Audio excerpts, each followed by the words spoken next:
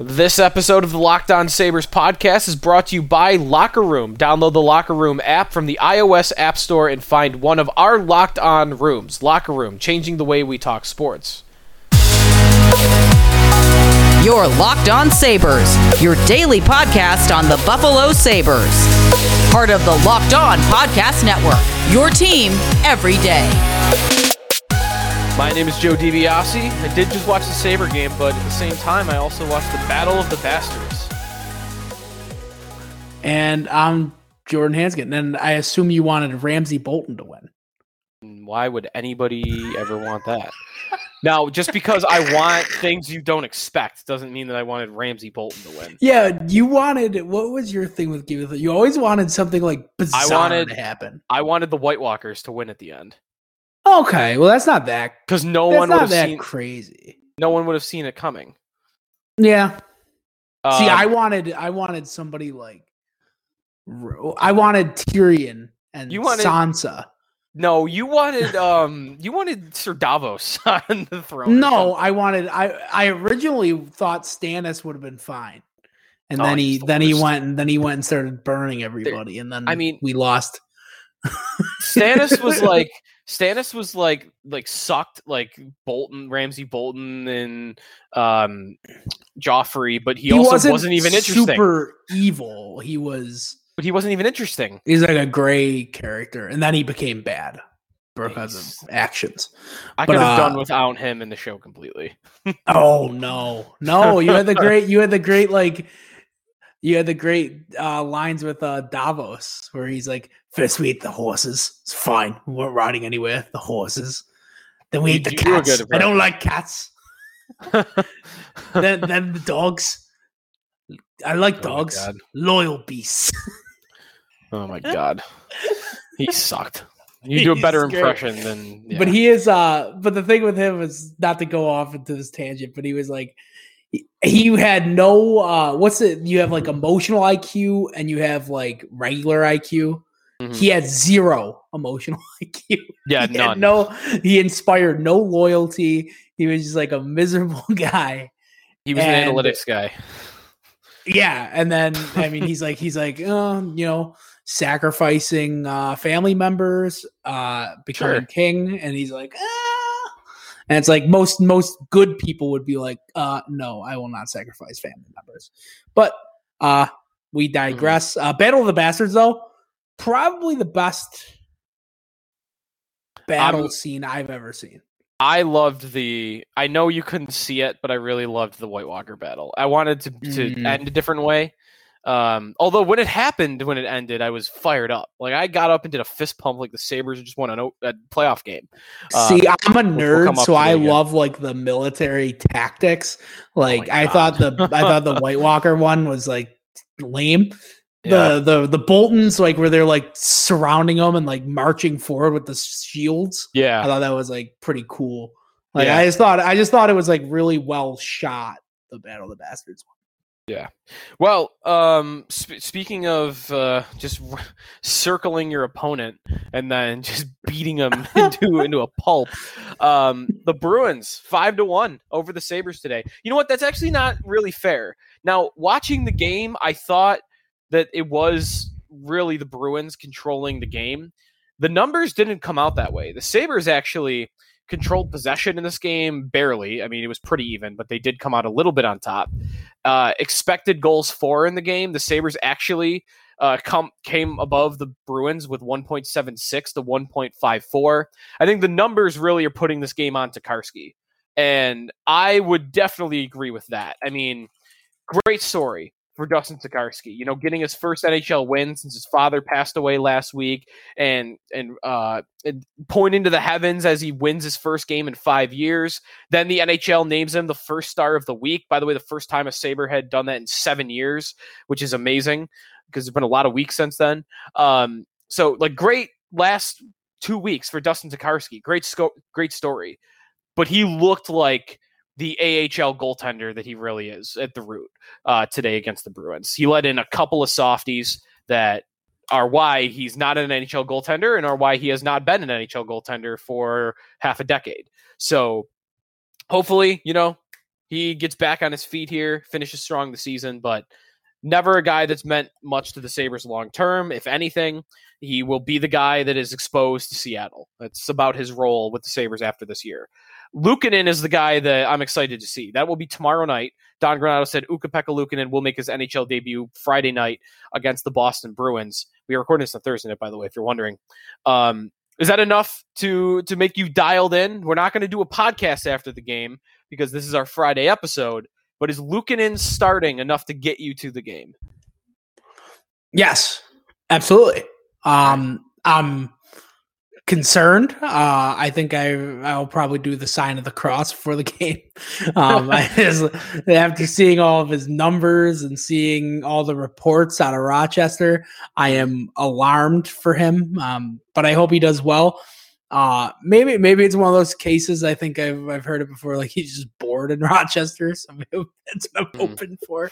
But I don't know. I don't have a high expectation.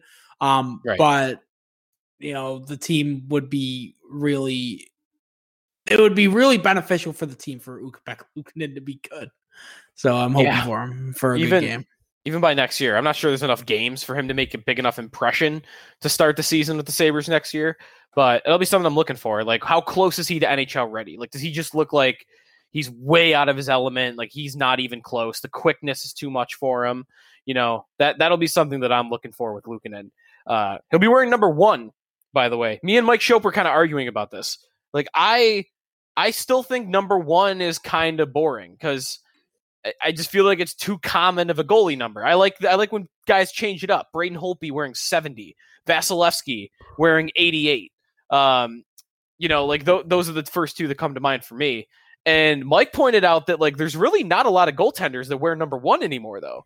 Like back in the day, it was a thing. The Sabres haven't had one on a consistent basis since Jonas Enroth. Now Andrei Makarov did wear it. Makarov wore it once. Sabre legend. You loved him coming in. He's the last Sabre to wear number 1. Luukkonen's going to wear number 1. But even still, I don't like 1 on a goalie. I'll say it.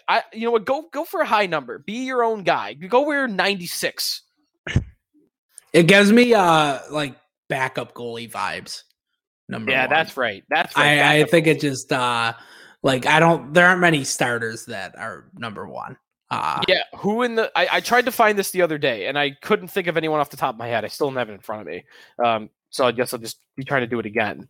But starting goalies in the league right now that were number 1, like Luongo's gone. Varlamov changed to 40 when he got to the island. I got to Casey DeSmith with the Penguins, but he's really more of a split guy for the Penguins. I can't really think of another one in the NHL right now. Do you have one off the top of your head, or are you kind of tapped out on that too?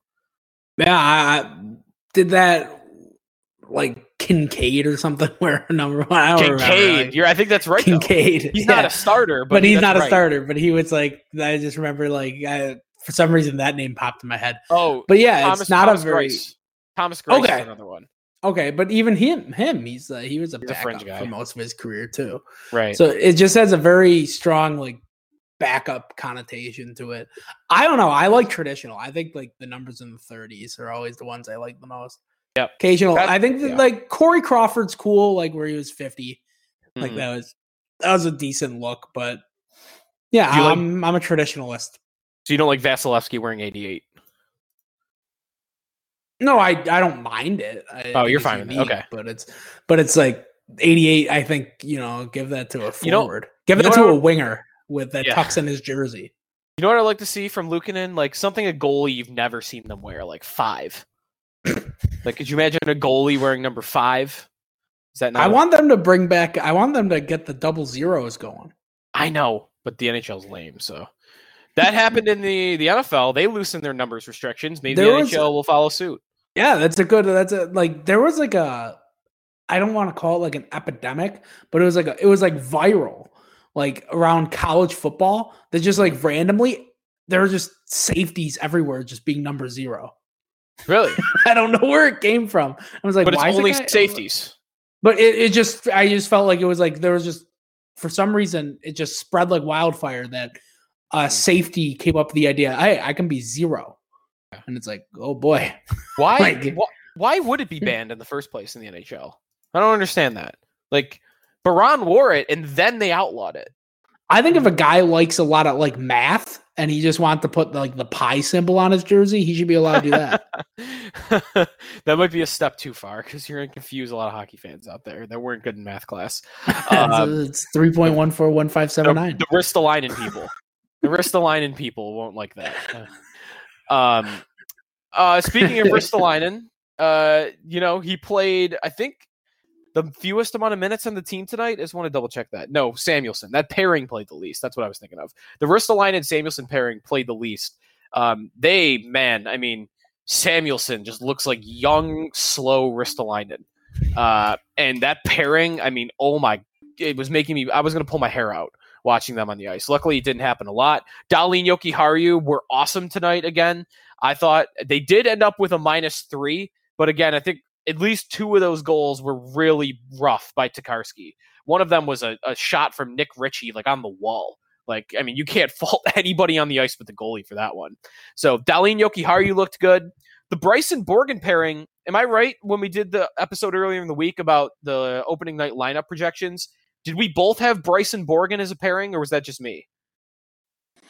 I did not. I think I forgot about Borgen. Borgen wasn't even in your top 6 because you had Risto, I think. I had Risto, yeah. That's right. That was the difference. But Borgen and Bryson looked good together. Borgen definitely made a couple of mistakes, but first game in 2 months, that was going to happen. Plus, he's still a rookie. Although he was the second oldest defenseman on the ice tonight for the Sabres. Isn't that crazy? Borgen tonight was the second oldest defenseman on the ice for them. That was amazing. He did have some nice moments. He got walked by Taylor Hall on one goal where Wall then hit the post, story of his season. Bryson looked good. He got up about around 21 minutes of ice time. I kind of criticized him in the last episode for having a rough week or two, but he had a really nice game, I thought, tonight. And then the last thing to speak of on tonight's game, trying to look for positives in a 5-1 loss, the one goal comes from Arttu Ruotsalainen. And it was a good goal, like batting it out of midair, going to the net. He's up to 3 goals in 8 games now. More goals than Hall on the season for the Sabres. I don't want to just beat a dead horse, but amazing that he wasn't here until this point. All the injuries that happened is what it took for Ruotsalainen to get in the lineup. And he's scoring goals around the net. It's not like anything about the ice size would have been something that he picked up in Rochester as to why he's scoring goals. Ruotsalainen looks good. He's 3 goals in 8 games for the Sabres. He's 5 goals with the Amherst in 13 games, and then 16 goals with Levis, I can never pronounce it, in the Liga for Finland. So he is up to 24 goals in 40 games played for the entire season, if you count all 3 leagues together. So Ruotsalainen looks good. The one more news item we'll get to, and then I want to talk about the 10-year anniversary from Thursday with Jordan when we come back. One more news item. Jack Quinn out for the season with the hernia surgery. So his Rochester season ends with 9 points in 15 games. He got a little bit of center in at the end, but I'd imagine he'll go back to the wing on a full-time basis when he gets to the AHL again or the NHL. I don't really know. I think he could go anywhere next year. I'm not even sure. I don't think I would want to put him in the OHL because he looked good enough in the AHL to warrant staying there. But I just want to go super young next year. I think my average age of my opening night lineup was 23. And Quinn here at 20 years old, fine, do it. 8th overall pick. Cousins did it the year before.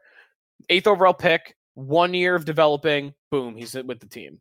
Or 15 games, though, I guess is not a lot. So what do you think? Right now, if you had to put your money on it, is he at Sabre next year to start the year or no? The injury, I think, hurts a little bit. He's probably not going to get the off season that he would like. But yeah, I mean, if there's any team to make, it's this one. Yeah, so that's right. I just wonder what. It'll be interesting with whether there's a new coach and all that. But that's true. If it's Granato, I might feel more optimistic just because he plays the young guy so much. Speaking of that, there was one more thing I wanted to get to in tonight's game. The entire game, both teams, number 1 in shot share, number 1 in expected goals for, number 1 in Corsi, number 1 in Fenwick, Casey Middlestat. best player on the ice for either team. He is having an awesome season. So good to see. Like, they really needed that. Thompson looked good too. I'm not sure though. Thompson just might be a product of how good Middlestad's looked. I kind of want to make that point because I can't say Thompson. All right, we'll take a break here. When we come back, 10-year anniversary of the last Sabre playoff win. We'll get Jordan's memories of that game, that series, that season, and we'll look back a decade when we come back on the Locked On Sabres podcast with Joe DiBiase and Jordan Hanskin. Built Bar is the best tasting protein bar ever. I mean, do I need to say any more? Are we good? No? 18 amazing flavors for the delicious Built Bar. Caramel brownie, cookies and cream, cherry barcia, lemon almond cheesecake, carrot cake, and apple almond crisp. Those are the 6 new flavors to go along with your 12 original flavors. Peanut butter brownie, definitely my favorite of the original flavors. The bars are 100% covered in chocolate. They are soft and easy to chew. But Built Bar, great for the healthy conscious guy as well. Bars are low calorie, low sugar, high protein, high fiber, great for keto diet. And if you want an example, peanut butter flavor, that's 19 grams of protein, 180 calories, 5 grams of sugar, 5 grams of net carbs. Go to BuiltBar.com and use the promo code LOCKED15 and you will get 15% off of your next order. Use the promo code LOCKED15 for 15% off at BuiltBar.com. Welcome back to the Locked On Sabres podcast with Joe DiBiase and Jordan Hanskin. The Ultimate Mock Draft 2021, presented by Locked On and Odyssey, is happening now, featuring analysis from NFL experts Michael Irvin, Jason LaConfora, and Brian Baldinger, our local experts for every team making trades and picking the next stars of their team. Search the Ultimate Mock Draft 2021 on the new Odyssey app or wherever you get your podcasts. Odyssey is your audio home for all the sports, podcasts, music, and news that matter to you. That's Odyssey, AUDACY. It has been 10 years since the Sabres last won a playoff game. Thursday, April 22nd, yesterday, assuming you're listening to this on Friday morning, was the 10-year anniversary of Tyler Ennis scoring the overtime goal, Game 5 in Philadelphia, to put the Sabres ahead 3-2. I talked about that goal and that game a little bit on Thursday's episode, Jordan, and I think the overall point that I came away with was that team was such a good story. Best team in hockey from January on, making that crazy run to the playoffs. I never thought they were a team, though, that could win anything in the playoffs. I never thought they were some team that could go on a deep playoff run. But until that goal went in, when that goal went in, they had so many lucky goals against the Flyers. The goaltending on the other side was so bad. It just felt like I was a kid too. So it was like they were getting so many bounces, so many breaks that it was like this team is a team of destiny. Like they're going all the way. Then that was the first time I had that thought, I think. Yeah, I think that goal was pretty special. That team was so strange. There's a lot of weirdness. Like the fact that Rob Niedermeyer was employed by the Buffalo Sabres was just fascinating. Marc-Andre Grignani being like a heavy usage in the playoffs that series. Most points in that series. Yeah, it's crazy. I think Pat Coletta scored a game winner in game 1. Did. Yep. Yeah. So this is like wild series. From what I remember, I actually watched some of that game today. And man, the Sabres were a gritty bunch. It's like a totally different team than the one we have now. Now, the one we have now has definitely more talent, but that team in 2011 was tough to play against. I don't think teams enjoyed going toe-to-toe with the Sabres. Yeah. I think that you had Miller, and then you had he's had a lot of guys just buzzing around causing trouble. Like trying to stir things up, trying to get on the wrong side of people. It's a Lindy Ruff team. And it was a Lindy Ruff team that didn't have the talent that they had in 2007. So it was a special group in that sense. But even guys like Nathan Gerbe, Nathan Gerbe is kind of a pest. Yeah, he was, especially in that series. Yeah. Yeah, but yeah, that's what I remember most of that series. Do you remember? I'll throw some trivia your way. Can you name all the Flyers goalies that played in that series? Oh, I'm pretty sure I can. I could maybe even remember how they went in and out. You had. Oh wait, let me double.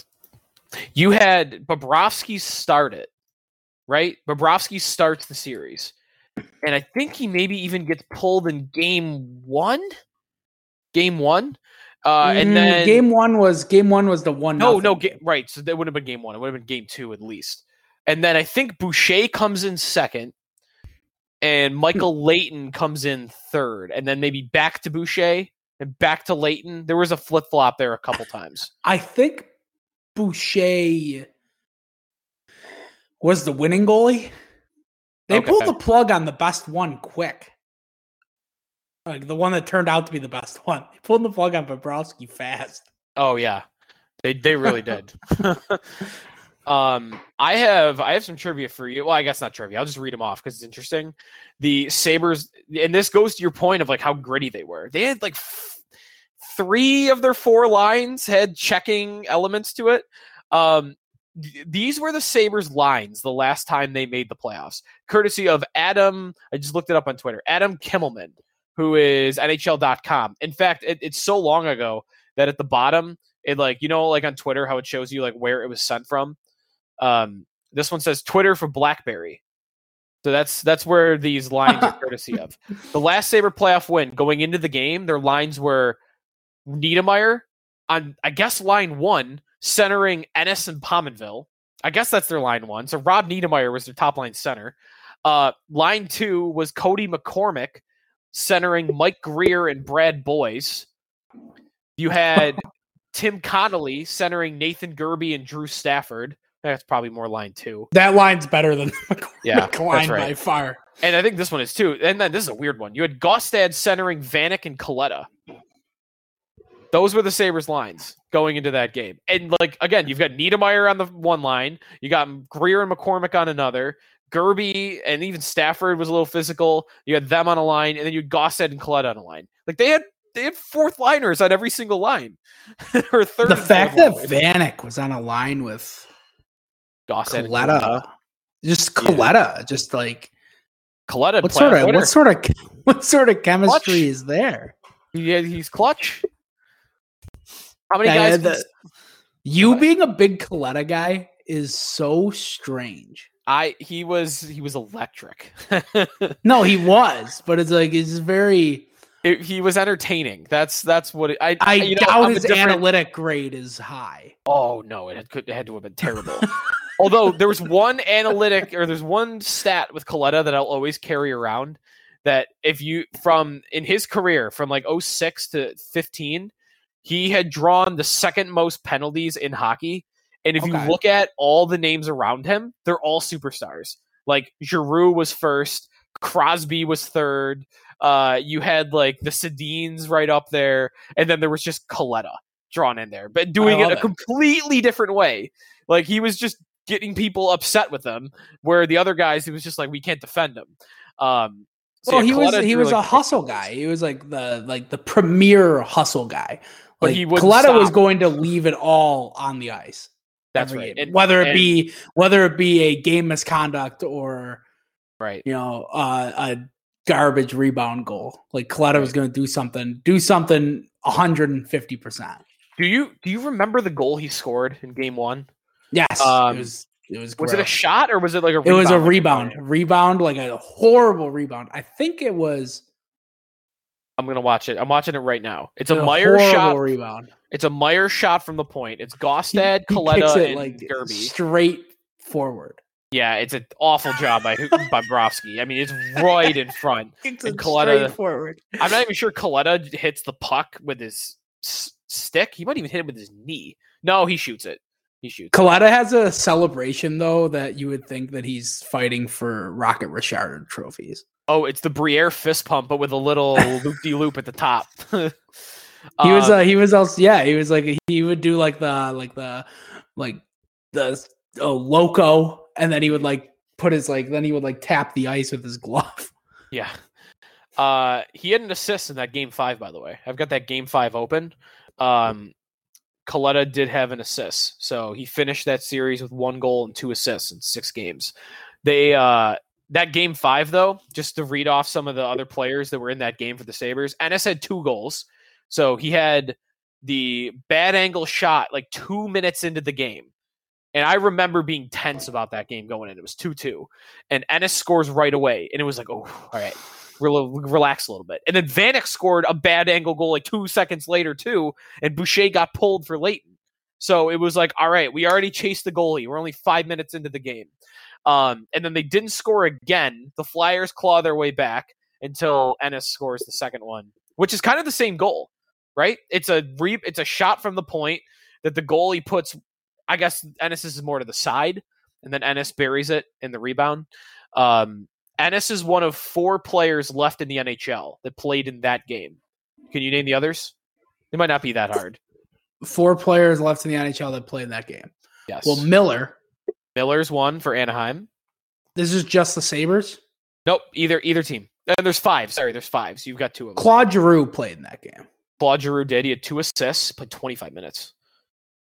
The other And 2 were kind of tough. Bobrovsky didn't play. Oh, he didn't play in the game. He didn't dress even. He was the 3rd guy by that point because Leighton came in for Boucher. Was Jakub Voracek not on the Flyers yet?